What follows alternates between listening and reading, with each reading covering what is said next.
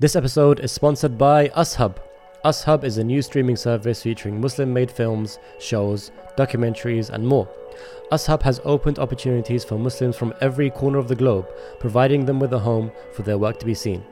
UsHub will be available to download on all iOS and Android devices, including Roku and Amazon Fire TV. UsHub will be launching in fall 2021. Please check out ushubtv.com for more information. Assalamu alaikum. This is episode 37, Missing and Misaligned, Empowering Muslim Filmmakers with Arij Mikati.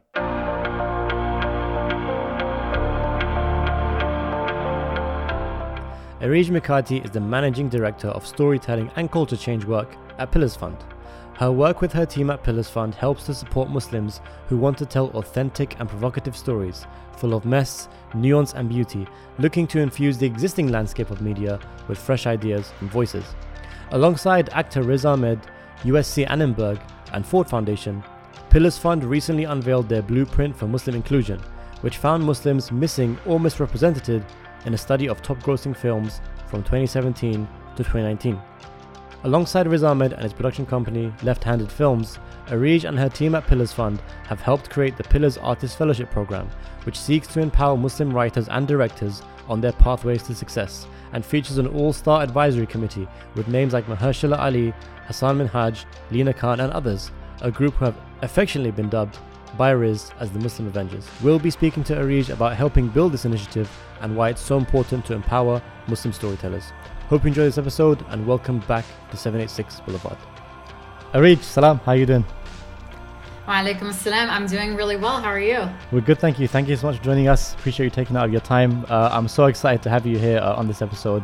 There's so much to discuss, and I think, all of us who are passionate about film and media, when we saw the great work that you guys put out there with the Muslims in Misaligned program, announcing the fund you guys have, the Pillars Artist Fund as well, I think all of us were just over our heads excited. So I'm really excited to have you here and inshallah talk about all your great work and get into detail about it.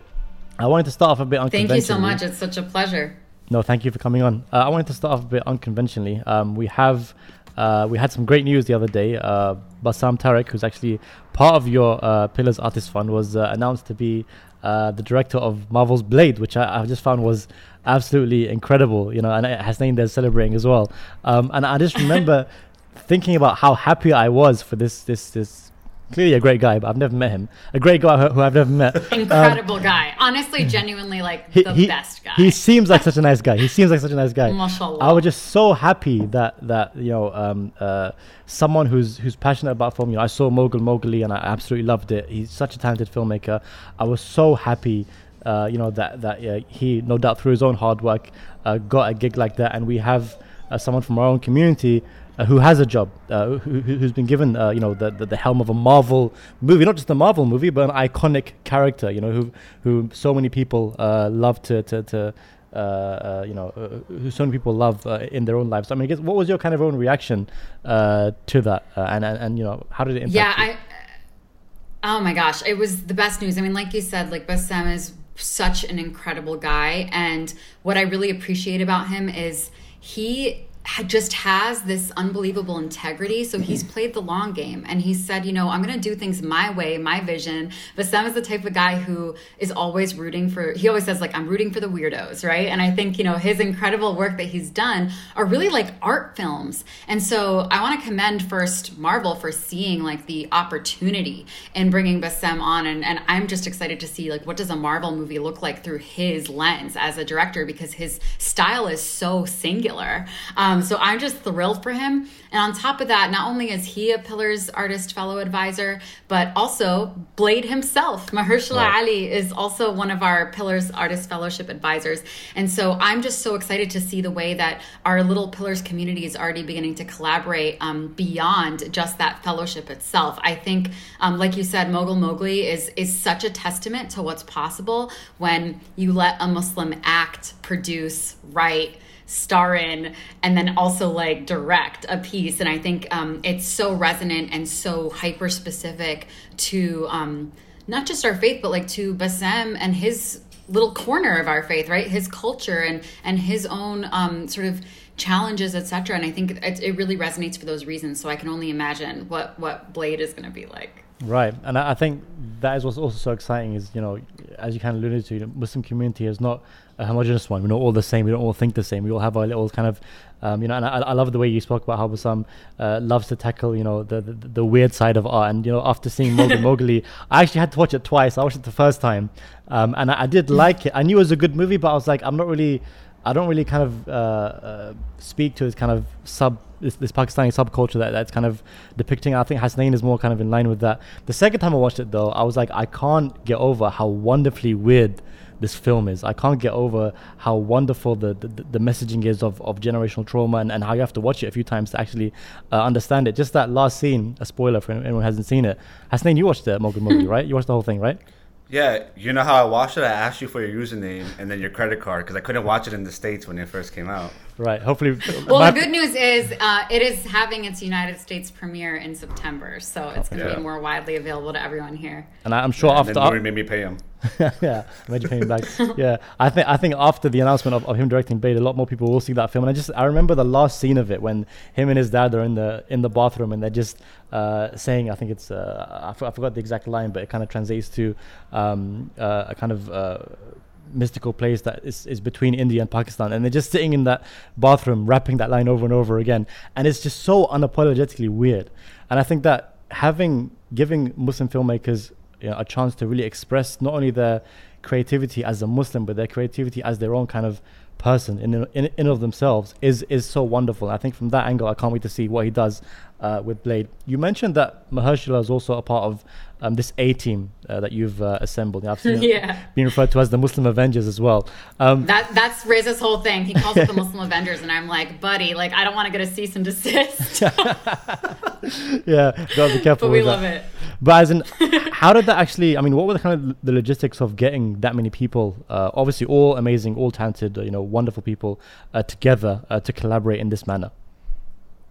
Yeah, I mean, one thing I'll say is, at Pillars Fund, which is an organization that seeks to amplify the leadership, narratives, and talents of Muslims in America, we're really proud that as a community grant maker, we do everything with our community in mind first. And so we don't rush anything. We don't try to just reach for the shiny stuff without, making sure that it has tremendous quality behind it. So we're much more quality over quantity people. So what a lot of people don't know is that this project has been in the works for 2 years. We, did everything from a landscape analysis to understand what is missing in the industry for Muslim creatives. We wanted to understand from Muslims themselves what they thought the greatest challenges and opportunities were. And then we also talked to folks that were higher up executives in the industry that don't identify as Muslim and asked them what they believed would be necessary to allow Muslims to sort of break through that ceiling. And we were able to, over the last 2 years, beyond that landscape analysis, say, here are the themes that we're picking up, and we want to make sure that our fellowship addresses all of those themes. Things like emerging artists saying, I just can't access a mentor that understands my faith because there are so few of us that have sort of quote unquote made it in the industry. We solved that, right? I just can't choose storytelling as a vocation because in the UK and the US, Muslims are the most likely faith community to live in poverty. We made sure that the fund was unrestricted so that people could maybe drop a second job or choose to spend a little bit more time on their storytelling, so we're not just getting stories from those who are privileged economically. We heard from folks, I just don't know how to navigate, the business side of the industry. What do I do if I get a general meeting? I want to be prepared. So we're building this program that also has, on top of their mentor who is Muslim, like a Riz or a Rami or a Nida Mansour, we also are sourcing folks from big companies who are execs who can tell them this is what I look for in a pitch and what it's going to take to remember you. And along with all of that, we're also asking, who are we actually outside of the bounds of Islamophobia? So if you put Islamophobia to the side and you can tell any story you want, what is your story then? Because that really opens up an abundance of talent to an absolutely astronomical amount of genre storytelling, weird storytelling like Bassam's, we're getting our superhero movie, etc. And that was all really important to us. So doing all of that work behind the scenes was really the biggest part because no one wants to be part of something that they can't tell, was well thought out, is serving the community that they are a part of and care about the most, and is, a comprehensive strategy for long-term change. So once we had all of that in place, we were really lucky that, Riz is already a dear friend. A couple other folks like Rami Youssef are dear friends. I'm a creative consultant on his show. And we knew that we had these folks who were willing to say, I'm ready to make a risk and to put my face on this. And that really opened up a lot of opportunities for us to bring in and invite other folks in to be advisors. And so it was really, I have to give a lot of credit to Riz, because I think sometimes when people are like, oh, this is like so-and-so celebrity's project, it usually just means that they've just like put their stamp on it and been like, yeah, you can use my name and image. Riz has been so intimately involved with this. He so deeply cares about it. We talk all the time. I probably talk to him once a day. He's so committed to this, and he loves our community so much. And I really think without that buy-in from him, we wouldn't have been able to get like the large swath of people that we got on board. So I'm so excited. I cannot believe the Muslim Avengers that we put together. It is like a dream come true. And it's also very interesting that many of them have not really had the opportunity to talk to other folks about being a creator from a Muslim perspective either, right? Because they're in this industry that's like so, frankly, pretty Islamophobic and xenophobic, and really, really white dominated, and very, very either Christian or non-religiously affiliated dominated. And what that's meant is that like they've all been like so bought in and so hungry, because they're like, I've been waiting for this chance my whole life. So it's been really exciting. It was very exciting. I mean, this is something I've been, honestly, I think so many of us have been passionate about for so long. And I remember, I'm sure you've seen Riz Ahmed's his speech at the House of, I believe it was Parliament, about representation. Yes. And he mentioned this thing in passing where he was like, we'd be upstairs and one of our parents would shout, Asian, and we'd run downstairs to see an Asian on TV. And that was a thing. That was fully a thing. Yeah. I remember growing up in my house, like every time, wherever I was in the house, my mom would say, hey, Nuri, come here quick. There's a Pakistani on TV. And we'd all gather around the TV to see one of us just represented on TV. And it's incredible to see how far we've come. There's definitely we still have to evolve so much more, but it's incredible to see how far we've come since then. So I guess on that topic, what is there now to do to kind of repair this 100 years of Islamophobia that has been perpetuated by this industry? I think we speak a lot about Muslim representation on this podcast, and I think there's so many conversations around it. But one thing I'm interested in asking you is, okay, now we understand there is a problem. We understand that there is a lack of Muslim representation. What are the practical steps we can take to actually change this? And I'm talking like the next 10, 50, 100 years into the future. Yeah. Well, first, I love the word repair, because I think that oftentimes folks think like, oh, if we just get a census of how many Muslims there are in the world or in the United States or in the UK and throw them on screen, like that's going to fix the problem. But actually, you using the word repair is so important, because it's not just about throwing up the census numbers. It's about actually undoing the centuries of Orientalist tropes that have come to, damage the dominant narrative about who Muslims are. So I really like that you use that word. And I also think that our report that we commissioned with USC, Annenberg's Inclusion Center, an Inclusion Initiative, they really were able to prove that those tropes are still alive and well, maybe even more than ever, right? And so one of the most shocking statistics for me was that over 80% of Muslims on screen that we see are either perpetrators of or victims of violence. That is an astronomically high number to see an entire community through. To know that the majority of people are only experiencing us through a lens of violence is so dehumanizing. And it's so clear to me why, so many of our young people who are coming up now, I mean, I'm talking young, like even small children that are still in elementary, middle school, etc., are struggling to embrace their own identities and feeling forced into this sort of assimilation as survival. I don't want that for us. I know none of us on this call do. So we did, along with the report that we commissioned with USC, we wanted to make sure that we didn't just say like, see, proof, there's a problem. Everything that we told you we felt, we now have proof for, it's real. We also wanted to make sure that we offered solutions for the industry. So Pillars Fund put together a document called the Blueprint for Muslim Inclusion. It's publicly available on our website. And we wanted to make sure that we offered a blueprint in the next, like you said, next year, next 5 years, next 10 years to support the industry who, a lot of them do want to do the right thing now that they're aware. So what this includes is several things. First, we actually created something that was an immediate solution. So we've got short-term, medium-term, and long-term solutions. The immediate solution that we're asking big studios and production companies to take, which I'm really excited to share, a lot of them have been very open to, which was sort of like pleasantly surprising to me, is the Muslim Visibility Challenge. So the Muslim Visibility Challenge, is sort of tackling this idea from the 200 top grossing films that USC looked at. Only 19 had even one Muslim character, which is abysmal. So in other words, 181 of those 200 films presented no Muslim characters who spoke one or more words. So we want to address the erasure of films in a way that creates immediate and impactful change. And the two things that we're asking them to do is to commit to, one, sunsetting terror tropes over the next 18 months, because we know that, again, we found that primarily we are sort of shown through acts of aggression or as victims of acts of aggression.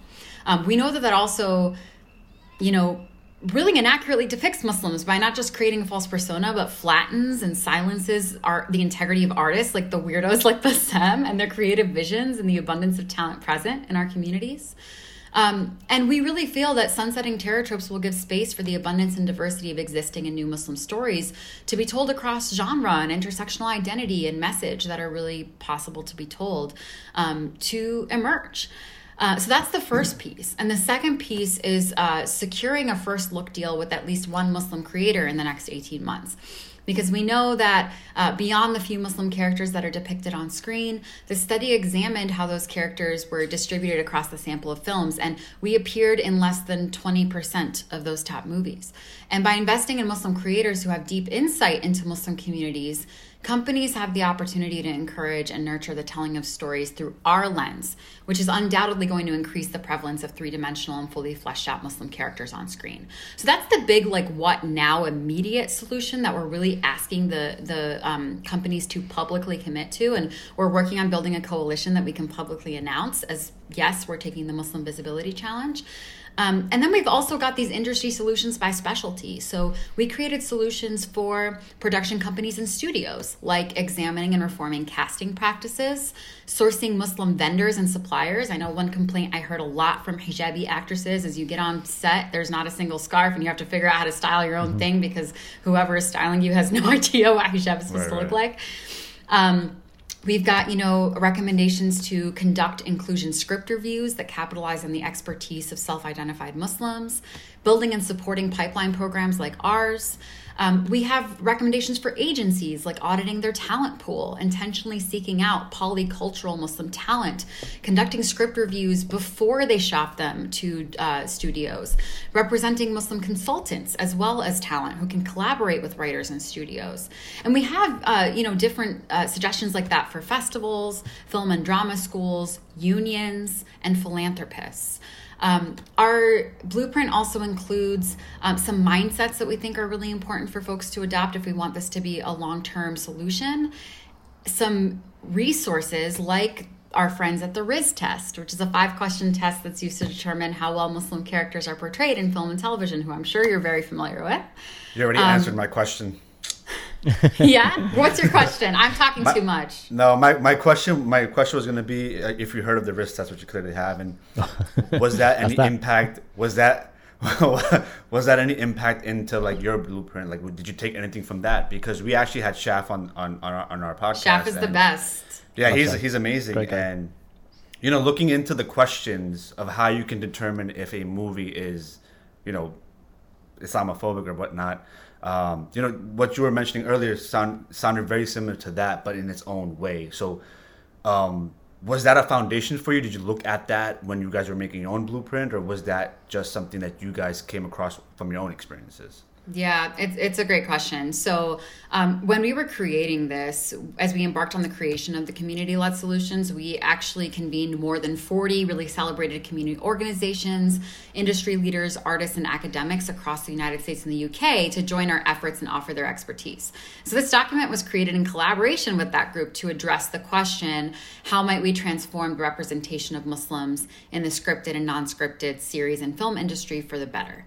And through that process, we, developed a lot of this blueprint. And certainly Shaf and the Riz Test were part of that group. They're dear, dear friends of ours, and we're so, so excited about the work that they're doing. It's such a nice complement to USC's research because while USC's is a little more academic, what I love about what the Riz Test does is it's so accessible. And They have, I think, over 1,000 crowdsourced reviews now. And I know Shaf is looking to get to 2,000 so that they can share some broader findings. But absolutely, that's one of the folks that we talked to was Shaf, and we wanted to make sure that his work was represented. We did the same for other folks like the Think Tank for Inclusion and Equity. We included their fact sheet as a resource. We included our friend Maytha Al-Hassan's report, Hawk in Hollywood. We included Muslim Narrative Change cohort members, Suad Abdul Khabir's, article, Representation as a Black Muslim Woman is Good, and It's a Trap.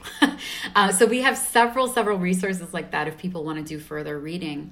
And then we also made sure, because I'm curious if y'all have run into this, but one thing that we often hear is like, well, I'd love to hire a Muslim, but I don't know any. And so one thing that we created as well as part of the blueprint is a Muslim talent map.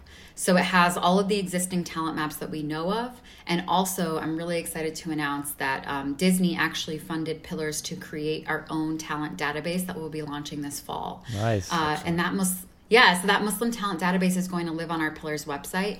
Anyone who is above the line, below the line, or a creative can actually sign up and say, I am, for example, for me, I'd say like I'm a straight woman who is Lebanese. I speak Arabic and English, and I'm a creative consultant, and here's my portfolio and resume.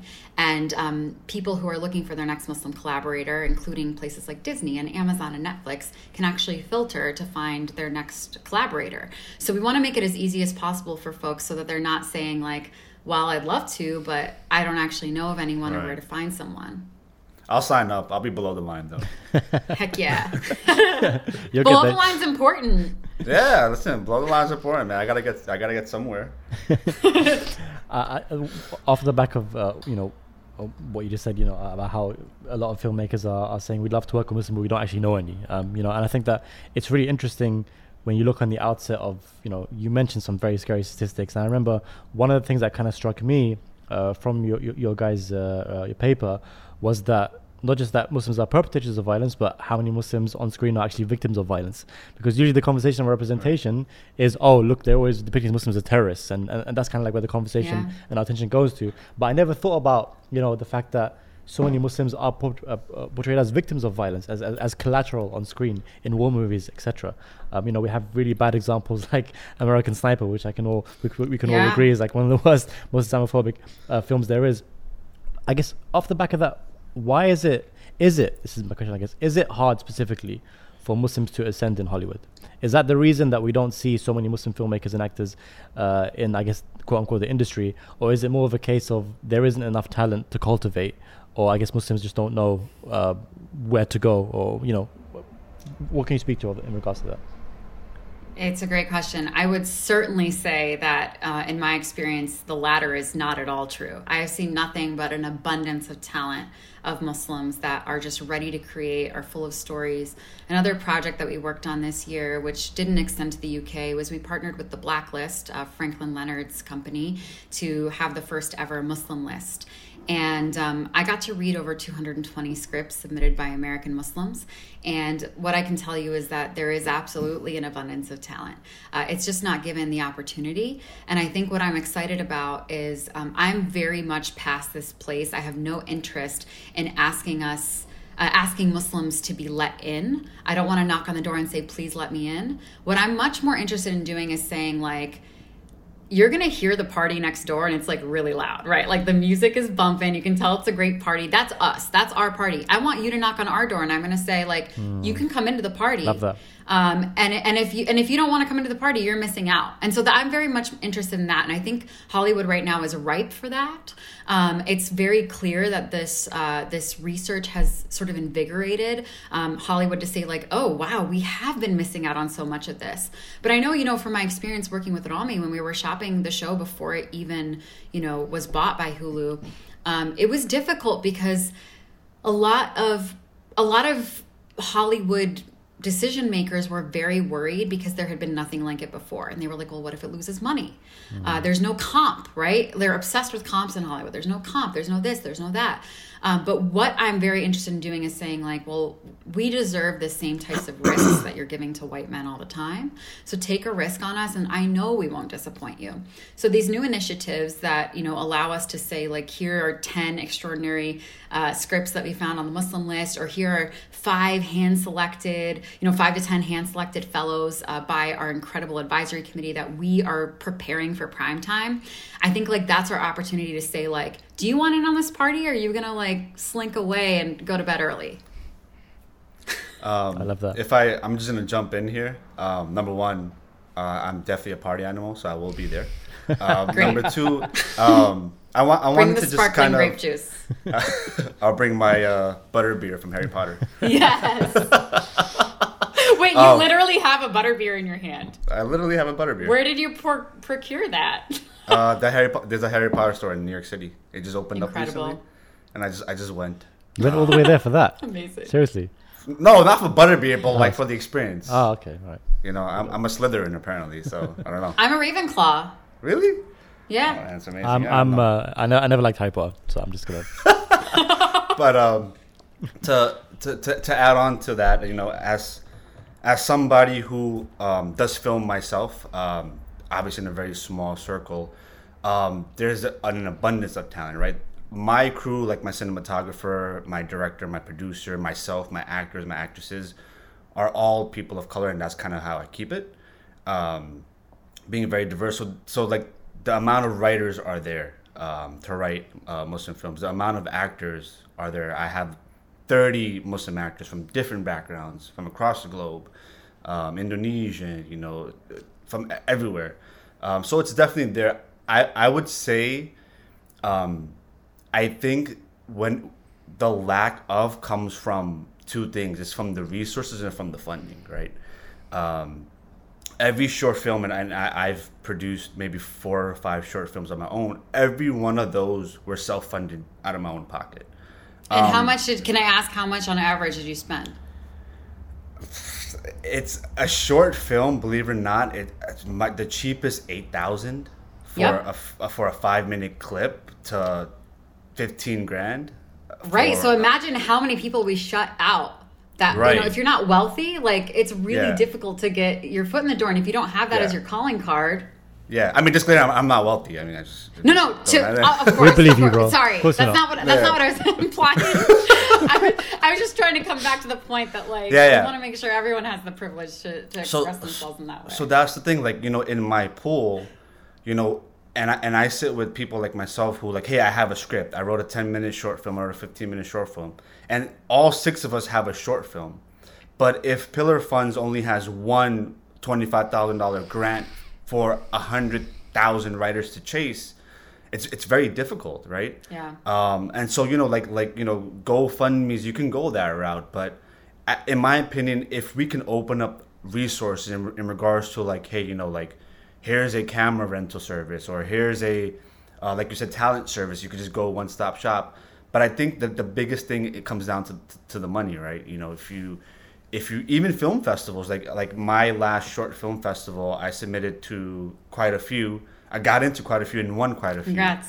But thank you. But the thing is, those things cost money, right? Yeah.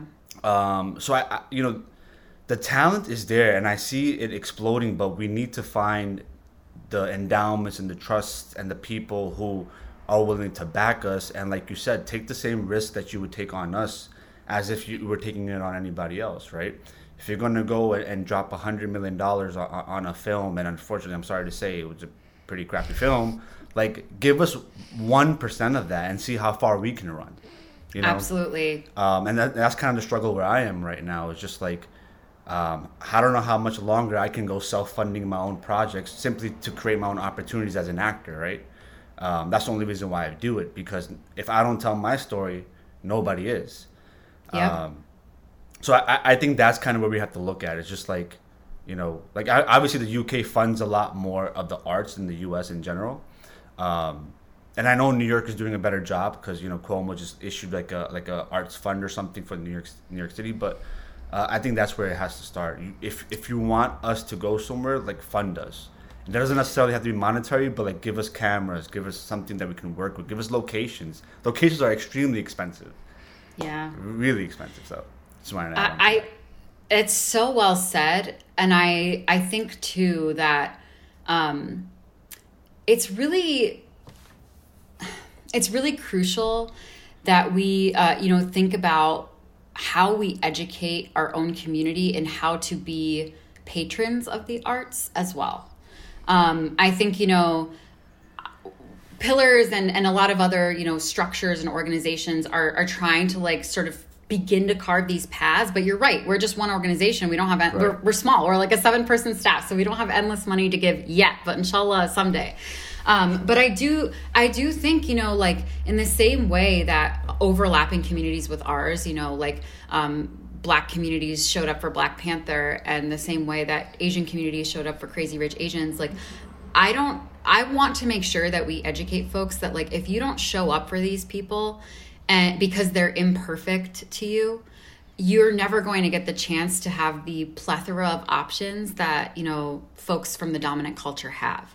Not every show is going to be for us. Like, there's certain things, there's plenty of shows where I'm like, I relate to like this one thing, but like these 10 things I have no personal relationship to. But what I do know is that, like, we deserve the right to have 50 shows to choose from that have like a Muslim woman that I might be able to relate to, or know someone who might be able to relate to. And if we don't show up as, you know, patrons of the arts, we're not going to get there. So that is really important as well. As I just want, for all those who might be listening who are like, well, I'm not a creator, but I'm a storytelling lover. Like, that is a real thing that you can do today to support the cause. Yeah. 100%. What would you say, in your experience with dealing with so many different creatives from all across the Muslim community? I think it's wonderful, you know, how many cool people you're able to meet and collaborate with. I think even just like stepping with us, me and Hasnain, like taking a step with this podcast, one thing I just loved is meeting so many different cool people from all across the spectrum in so many different forms of art. And I think sometimes, you know, when you're kind of stuck to working on your own, to your own creativity in your own circles, you kind of forget how much amazing talent there is out there. What would you say is special, if anything, specifically about the talent within the Muslim community comparatively to other minority communities? You know what's really special about it is we are truly like the most ethnically and racially diverse community in the world, certainly in the United States. And there's something really extraordinary about that, because I think if we're able to tap into that, it actually creates this, like, we have the opportunity to create a model of what a truly populist, like, country, pluralist and populist country could look like, and a beautiful, like, society can look like that both honors the shared values that we have, but also honors the different cultural values that we have. And that is like so cool in this time when we're all thinking about, you know, identity politics and the, you know, incredibly important racial justice battles that we're fighting in our, you know, to separate given communities. I think that what's really special about us is when you invest in Muslim communities, you're actually investing in like every other community. And there's no other community like that, you know, that like contains that multitude at the same scale. So it's actually a really good catch-all. It's a good catch-all to say, like, okay, if I have a Muslim person, like, that's actually a great opportunity to talk about ethnicity, race, immigration, gender, gender fluidity, sexual preference, etc. Like, all of that is contained within us. And I just think that's really special. In regard, you mentioned how you read like over hundreds of scripts. You know, is there a criteria for individuals who are listening to this to you know, submit to the Pillars Fund, maybe their script to be funded? Is there a criteria? And then on top of that, I know you guys work with the Ford Foundation. I'm, a $12 billion endowment. I'm very familiar with them because I looked to them when I needed one of my films funded. Unfortunately, I didn't get that far. But, maybe give some background on if there's a criteria, what you guys look for, and then, the relationship with the Ford Foundation. Yeah, so I think we've got a couple different questions here. So the first is Ford Foundation is a great partner of ours. They actually partnered with us to help fund the research because research is incredibly expensive. Right. And so there are partners in that regard. And we're also a grantee of Ford as Pillars Fund. So that's sort of our relationship with them. Our Pillars Artist Fellowship is sort of funded through different means. But what is exciting about that is there's going to be, this is kind of like a hot exclusive actually, because I haven't really talked about this anywhere else. Exciting time. I know. Breaking when news. When does this come out? Next Sunday. Coming out next Sunday. Oh, perfect timing. Amazing. Not this Sunday, but next Sunday. Yeah, exactly. Okay, so August 1st is when we're opening our Pillars Fellowship application process. There's a two-pronged application process. You can either be nominated by someone who's within the industry, which means that you just get to skip to round 2 of our review, or you can apply if you don't have anyone to nominate you. If you apply, there are a couple different things that we're looking for. One, we're really interested, the level of artists we're looking at is emerging. We're thinking about emerging artists as people who have between 0 and 2 mainstream opportunities out in the world. So they're folks who have had between 0 and 2 opportunities to be in a writer's room or to direct at, a studio, a major studio, etc. If you're within that window, you're right for this. We're also looking for folks who have 2 work samples. If you are a screenwriter, that those samples can either be a full-length feature that you've written or a full-length pilot that you've written. If you are a director, one of those samples has to be a directing sample, and the other can be something you've written, a treatment, a music video, commercial, etc., all of that. So we're looking for folks that are able to submit that. We're also going to be asking for a personal video essay where people can talk about what stories they want to tell and what Muslim representation means to them. And I would say we're not looking necessarily for anything specific, but we are looking for folks who can imagine themselves outside of the bounds of Islamophobia and who really have a passion about furthering Muslim storytelling in a new way. And so that means you don't have to just write about, actually, I would recommend you don't. You don't have to just write about national security or terror, etc. You can write your sci-fi that you've always dreamed of. You can write your horror film that you've always dreamed of. You can write your rom-com. You can write, whatever it is that you want to submit. Like, we're really excited to see it because we want to show Hollywood everything they've been missing out on for all these years. And we know you've got it. So that's really what we're looking for. When it came to the Muslim list, it was pretty similar. I was looking for folks who were disrupting the tropes that we're so used to seeing, that the USC research uncovered. I was looking for folks who had really strong technical writing skills. I was looking for folks who had like fresh new ideas that I knew could be sold and would be exciting to share with our partners at different studios and streamers, etc. So I can't wait. Like it's, we're recording this on the 22nd. This is opening in about a week. I seriously cannot wait to see what submissions we get. I'm just like, it's going to be overwhelming, but like in the best way. I just cannot wait to see what we get. Nuri's so excited. He gets to submit that script he's been working on for 6 years. Yes, finally. No. I was telling, we had Azhar Osman on, Azhar, right? He's nice. Yeah, I do know Azhar pretty well, yeah. And he was telling me, he goes, so you're interested in getting into filmmaking? I was like, look, I'm not going to stand here and tell you I'm good at anything because I've been working on a screenplay for the past 5 years. And until I have something good to show, that's when I'm going to like have the courage to say, okay, this is what I have to put out there in the world. Which I feel like is very important with talent. I feel like we have so many, it's so easy to fall in that trap of, just, I'll be great. Just trust me, I'll be good. But I think when you create actual content that is actually, like Bassam, for example, like Mowgli, or even the documentaries he made, when you create content that is actually amazing, you invite toward you success. You invite towards you people who want to work with you and collaborate with you. I think that's a very important mentality to have. One thing, I was listening to your podcast on Immigrantly, which we actually share a platform on that because they're going to be releasing my episode hopefully in 2 weeks. Nice. Even though I mumbled a lot, I didn't know what I was saying, so I don't think it's going to be a great episode. I felt like I was rambling. Yeah, I was rambling a lot. She asked me about spirituality. I didn't know what to say. I just kind of like just threw in a bunch of words and threw it together.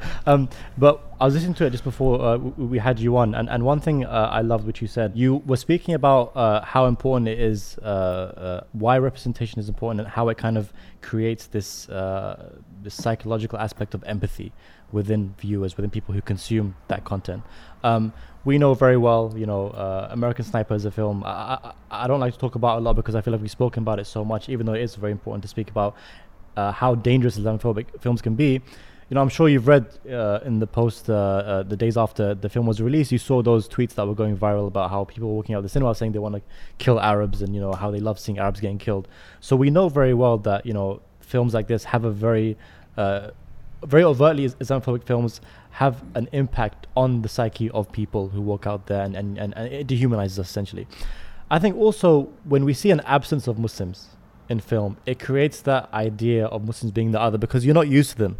Right, as someone who maybe hasn't met a Muslim that you know of, because you mentioned that in the podcast as well. When you do see a Muslim, it creates this idea of an other, and you're not really connected to them. So I guess if you can elaborate on just how important it is to have good Muslim representation, and how that impacts the psyche of the general public. And I think Riz also mentioned this when he posted before he announced the actual initiative that you guys were working on. He actually connected it to the family that were run over in Canada, the Islamophobic attack. I think it was 2 parents and a child or something that were run over in a blatant Islamophobic attack, and he said this is very well connected to that because it's so important, because that's how important representation is. It actually saves lives. So I guess why is it so important to have correct representation, and what impact does it have on the psyche of the general public? Yeah, it's a great question. I mean, I think what you just said is so important, which is that when we have this absence, even just forget the maligned part, just the missing part. When you have this absence, what it creates is this belief that the world as it should be does not include Muslims. The world as it is does not include Muslims, which means that when we do see Muslims in the real world, they feel like they literally don't belong in that world because it's not the one that we've seen over and over again as what's upheld as like normal, right, and good, right? So that is really crucial. And so I think, honestly, it's as simple as this. It's as simple as just show the world as it is. When you aren't showing the world as it is, what you're saying is you would prefer that the world not include the people that don't appear. And so by showing the world as it is, we give the opportunity for, I mentioned earlier, there are young people who, we actually work with an organization called ISPU who found that like Muslim kids were the most likely kids to be bullied in school. And really, one of the shocking things that I know Riz has talked about is that there are no animated films that we looked at that had a Muslim character. So kids that are watching just never ever get the opportunity to see themselves on screen. And not only does that sort of tell them that they don't belong, but it tells everyone around them that they don't belong. They've never perceived them as people who can be a neighbor or a superhero or a cashier or a teacher, right? And so when they're encountered in this way, it feels abnormal. And that can create, like you said, it can create really small, opportunities for sort of misalignment and distress, or it can create really, really big violent acts and policies that actually impact the day-to-day experiences of Muslims. I mean, we all know about Trump's Muslim ban. That didn't come out of nowhere. Our president, Kashif Sheikh, always says people don't just wake up one day hating Muslims. It comes from what we see on screen over and over again. And what we've been told is that a world without Muslims is a better one. And so that is really the idea behind what the Muslim ban was, is that we are safer without people like us here when we're already here. And so I do think it's absolutely crucial. One of the questions we kind of ask all the cool people like yourself that we get on the show is about the relationship between their spirituality and their art craft. You yourself, you're doing something very important. You're and it's very clear that you're very passionate about what you're doing. It's very clear that you love what you're doing. It's so wonderful to see someone with your drive in the position that you're in. What would you say is the relationship between your work in trying to get Muslims represented, trying to uplift Muslims in our community to places of real, influence and where they're able to actually make a real change and profess their art, and your own personal spirituality, which again means different things to different people? Yeah, thanks for asking that. I mean, I think for me, like I said, my faith is really, really important to me. It's like when people ask you, like, what's the identity you think about most? Like, it's definitely my identity as a Muslim person. I also really genuinely believe that there's always been a place for the artist in Islam. And, one of the reasons that I am so passionate about this is, like, even the Prophet Muhammad ﷺ, like, he would invite poets to the pulpit. And I think people often forget that the poet has always had a place in the Prophet ﷺ's mosque. And we don't give enough credit to the folks that connect our spirituality to our hearts, connect our religious ritual to the emotional resonance that religious ritual can have for us. So like, the sweetness of our spirituality with the really important regardless of what, type of Islam you practice, right, the really important ritual that we have day to day. And for me, I think storytelling is what does that. And I actually like some of the greatest stories ever told are literally in the Quran, my mom always says, she's like, there's no greater story than the story of Prophet Yusuf. Like that's an unbelievable story.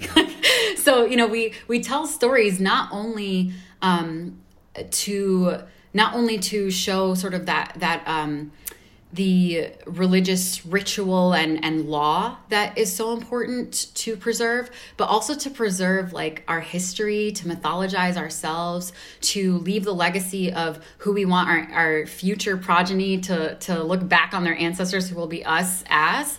And I think that is so crucial because it's what keeps us sort of emotionally connected to our spirituality. And I think that stories just keep that alive, and there's no reason not to modernize that type of storytelling. We, continue to pass down. We have this oral tradition of passing down stories about the Prophet ﷺ and all the things he did, the way that he drank and the way that he ate and the way that he brushed his hair and all of these stories. And there's no reason for us not to like continue that legacy and say like, and here are some mistakes that I made, and here are some things that I did that I'm really proud of, and here's a story about me and my time that my progeny can then learn from. So it feels really connected to me, and not even like in a tangential way, like in a very direct way. I think storytelling has preserved, our connection to our ancestors who came before us and really were the first Muslims. Love it. Profound. Absolutely profound. Thank you so much. As a final question before we let you go, what message do you want to give to any Muslims who might be watching right now who want to break into the quote-unquote industry, or just forget break into industry, just enter this world of artistic expression, be it in film or media or screenwriting or directing or any form of art? But I guess maybe they might have a bit of fear. They might have a bit of reluctance for whatever reason, maybe because they don't feel represented, or maybe because they feel like it's too big of a step to reach. What message would you give to any of those folks? Basically, Nouri is saying give him advice. Finish your screenplay. Finish your screenplay. I've been telling myself that for the past 5 years. One day, inshallah. No, honestly, fear is such an interesting word that you used. I'm going to be honest with you. The best decisions I've made in my life, I did because I was afraid. Usually my motivation to push myself beyond my comfort and what I perceive to be my current limitations is to understand like something about this scares me and I don't know why. And to spend some time unpacking what it is that scares me and then pushing myself to actually do it. I mean, even like leaving, I used to be a teacher, which by the way, I still love doing. It was a huge part of my life was education, but even leaving that to say like, can I start this or can I contribute to this place at Pillars Fund and start to sort of co-lead and lead and create this strategy around how to do something that I've never seen done before. Like that was terrifying. But that was the reason I said yes. And so I would say some of the best decisions of my life I've made because I ran towards the fear. And I think that that's really allowed me to grow in a different way. And I think my next piece of advice, which I know I'm such a broken record about this and I say it all the time, is like the only person I want you to please is yourself. I think that's what makes like Bassem so special is he's like, he's genuinely, I don't really care. Like if anyone likes my stuff, I'm going to make the thing that's so good to me that I will be impossible to deny because someone will love it because it's true to me. So don't try to fit a shape of who you think they want you to be. Just be you, and be true to yourself and do something that you love. Because that's the way the world works, and the world works now. Like people aren't consuming content that is like universally like, it's not about Friends anymore, right? It's about Insecure. It's not about 2.5 Men anymore. It's about like Glow, which is about like female wrestlers, so like whatever your niche is, like don't be afraid of it. Like that's what's going to make you special, and you will find an audience for it. Love it. Excellent. Love it. I loved how we reached full circle, starting with Bassem and ending with Bassem as well. He's completed our podcast. I know, right? Areej, before we let you go, where can people follow you? Where can they get in touch with you? And where can they read more about Pillars Fund's fantastic work and actually apply for this grant and this program? Thank you. Yeah, so pillarsfund.org is our website. If you're in the UK or the US, you can start applying from August 1st until September 1st for this first year of our fellowship. You can follow Pillars Fund also at Pillars Fund online, wherever you do your social media-ing. I am at Areej Mikati online on all social media, so feel free to give me a follow. Wonderful. Areej, appreciate it. Thank you. Take care. It's been such a pleasure. Thank you. Thanks for spending time with us. Before we let you go, please don't forget to subscribe to us on whatever platform you listen to podcasts on. We're on Apple Podcasts, Spotify, Anchor, and we're also on YouTube. Leave us a 5-star review on Apple Podcasts. It really does help out the channel. If you enjoyed this episode, please share it with your friends and family. Give us a tag on Instagram and we'll reshare it for you.